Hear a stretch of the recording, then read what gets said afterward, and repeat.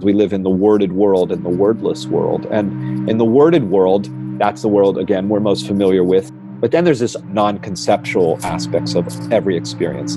We discover that there is this freedom that is kind of the fundamental, inconceivable, mysterious basis of everything. When we delve into the nature of any experience, we can discover what we might say is equally present in all experience. And no matter how you're describing the phenomena, it's beyond description. That's true of the greatest pleasure and the greatest pain, that they're both indefinable. They're both outside of any box of any interpretation. Nick Heim here from nisargayoga.com. Welcome to another episode of the Nonduality podcast. This is part 2 of Paul Dobson's conversation with John Astin.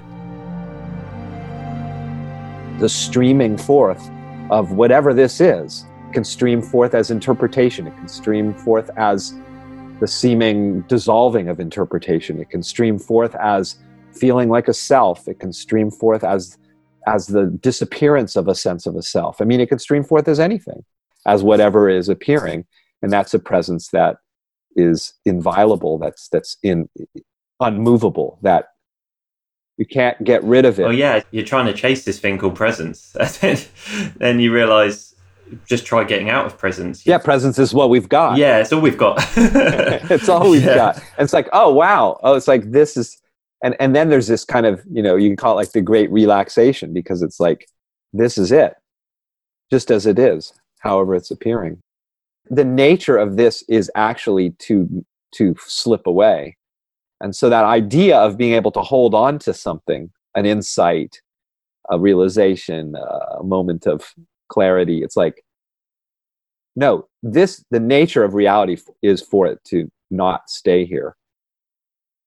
So that whole attempt to maintain and sustain whatever it is we are endeavoring to sustain or maintain, it could be in a very conventional sort of framework of, I just feel a moment of happiness and I want to hold on to that. Or it could be very kind of more esoterically spiritual, like, well, I had this profound like realization, I want to hold on to that. It's like, that is not the nature of things. They're constantly letting go of themselves. They're constantly slipping away. I call it the constant refreshing, It's like the reset button is just on permanently. The whole world like comes into existence freshly in every instant. Like literally. I mean, what an amazing thing. It's all let go of. It's all, you could say, all forgiven. It's all released. It's all transformed. Every instant is the transformation. Every instant is the rebirth. Every instant is the revitalization, the refreshing of this. And that's it's just incredible. It's mind-blowing. This has never been like this before. It's never been encountered like this before. And no matter how seemingly similar it might appear, like it's if I really look with a kind of a little more care, a little more precision, I can see that, yeah, no, actually, the lights never looked quite like this. The shapes have never looked quite like this. Colors I've never seen the colors like this before. I've never, so I'm in a new universe. I just arrived on a new planet, a new dimension that I've never existed in before. Literally. Yeah, exactly. There's no reference point really for what this is, literally. No. Because I've never encountered it before. Other than our imagined memories. Other than, memory is what sort of seemingly creates the sense of continuity from moment to moment. It would seem to be. From the standpoint of experience itself, the moment is without precedent. Because where is the precedent? There's just this flash. And there's another perspective, right? That we have a history and a memory, and right? Mm. But then we can say, reality is like kaleidoscopic. You turn the kaleidoscope and you can look and go like, well, actually, I can't find a beginning here. I can't find something that preceded this moment. Not in my experience. I can find it in this referencing a representation or a memory of what was. But the actual nitty gritty, like aliveness of actual presence of it is like a concrete presence that's not just a shadowy echo of something that we would say memory is like referring to like a I don't know what it is exactly, but like, this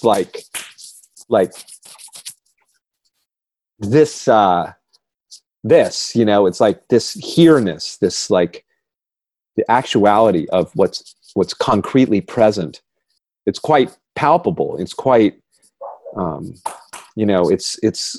it's here, and yet that's what's so curious. It's like can't catch hold of it. It's kind of like a rainbow, isn't it? You think you can drive towards a rainbow forever, can't you? You'll never get to it. It's kind of that sort of thing. There's never never a completion to it. And yet everything, and yet the appearance of what we would call life and a world and ourselves doesn't stop. At least not in my experience. It's like that goes on. The seeming flow of time, the seeming sense of spatiality, of being a person in a world. It's like, it's very paradoxical. It's like all of that is there in a sense. It's here right now. A conversation, two people on a thing called a computer. All of that's here, and yet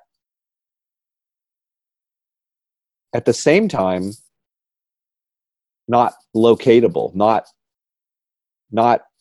pin downable, not like, so it's in a sense it's sort of here and not here simultaneously, which makes no sense, in a linear kind of way. And yet that's our actual experience, is that absolutely palpably present.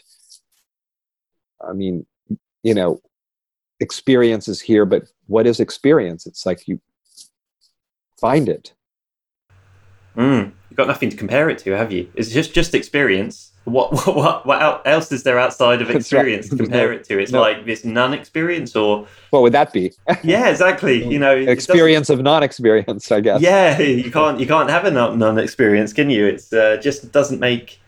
It's just beyond, any imagination. And I think that from a human standpoint, because some people will understandably ask, okay, well, why are you even like talking about this stuff? I mean, one is just the pure curiosity of life itself, seems to be curious about itself. So I seem, as an extension of life, to be curious about all of this. Yes, instinctively, right? So I think it's like, I mean, I have a daughter, and curiosity was very clear to me is instinctive in the human. I mean, she just, what is this? What is this? That was her question. Coming into the world. What is this? What is this? What is this? So that's one obvious, answer to the question, why write these books and explore this stuff with people. But I also think that, if we can see that humans personally and interpersonally and societally, arguably struggle, and something we might call suffering exists for people. And it often acts as the impetus to then explore more, to become curious about what's happening and why they might be suffering and how they might resolve that suffering. But that's what I was going to come to next, is the practical implications of this. It's not that suffering's gone away, but I don't even know what suffering is. So then there's all this kind of, I guess the only way I could describe it is all this space around it, and it's no longer caged in as pain or sadness or anything like that. It becomes almost a curious event in experience to be explored. You're going almost more deeply into it in a way. There's paradoxically a freedom. If you take a state of mind that we would associate with suffering, human suffering, like worry or fear or anxiety or insecurity, or all the words we think of as sort of negative states of mind that we try to resolve or overcome or transcend or whatever. Well, what are they? No matter how we might be labeling the experience, no matter how we might be defining it and categorizing it, again, what is it more fundamentally? And through that exploration of kind of discovering what it is that's common about all experience, and when we delve into the nature of any experience, regardless of how we're describing it, we can start to acquaint ourselves. We can discover what we might say is fundamentally common to or equally present in all experience. And we've already been talking about that. One is the fact that you can't pin down what it is. Ultimately, no matter how you're describing the phenomena, it belies description. It's beyond description. So it's inconceivable. It's bottomless. It's infinite. It's ungraspable. That's true of the greatest pleasure and the greatest pain. They share that feature, don't they? Yeah. That they're both indefinable. They're both outside of any box of any interpretation. You discover their kind of cloud-like, ambiguous, indefinable, boundless nature. And then it's like, it's much less a sense of being caught in something or stuck in a thing, a state, because you realize it's wildly open-ended and indefinable. What stuck in what exactly?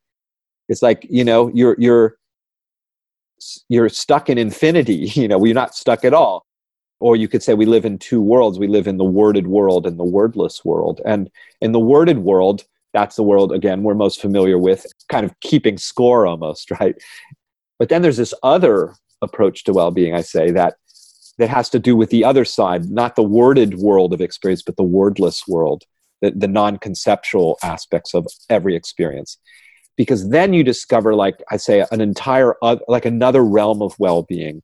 But it's a realm of well-being that's not dependent on what it looks like, not dependent on how we're describing it. It's not dependent on what we think it is.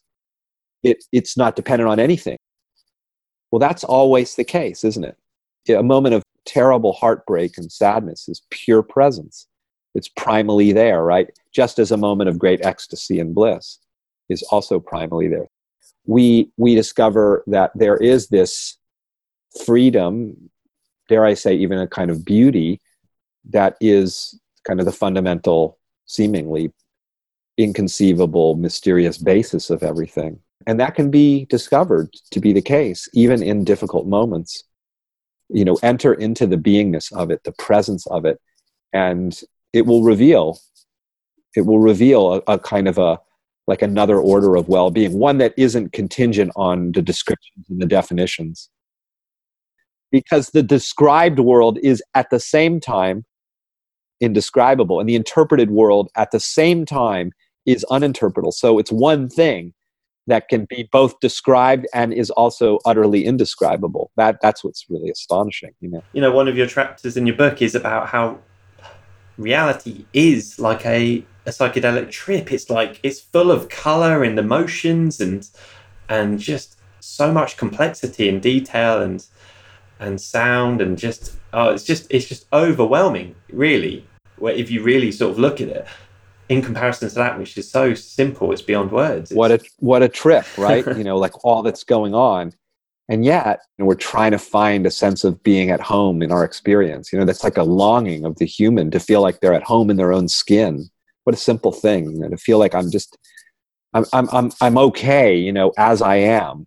It's almost like coming into a place where we're not trying to get to some other moment, Wow, I've spent so much of my life kind of rejecting, aspects of my own experience, like imagining that they're not okay, basically.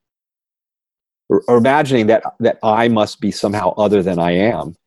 And that's stressful, at a human level. That's a tense sort of way of orienting to life, like that this has to be different than it is. I have to be different than I am. And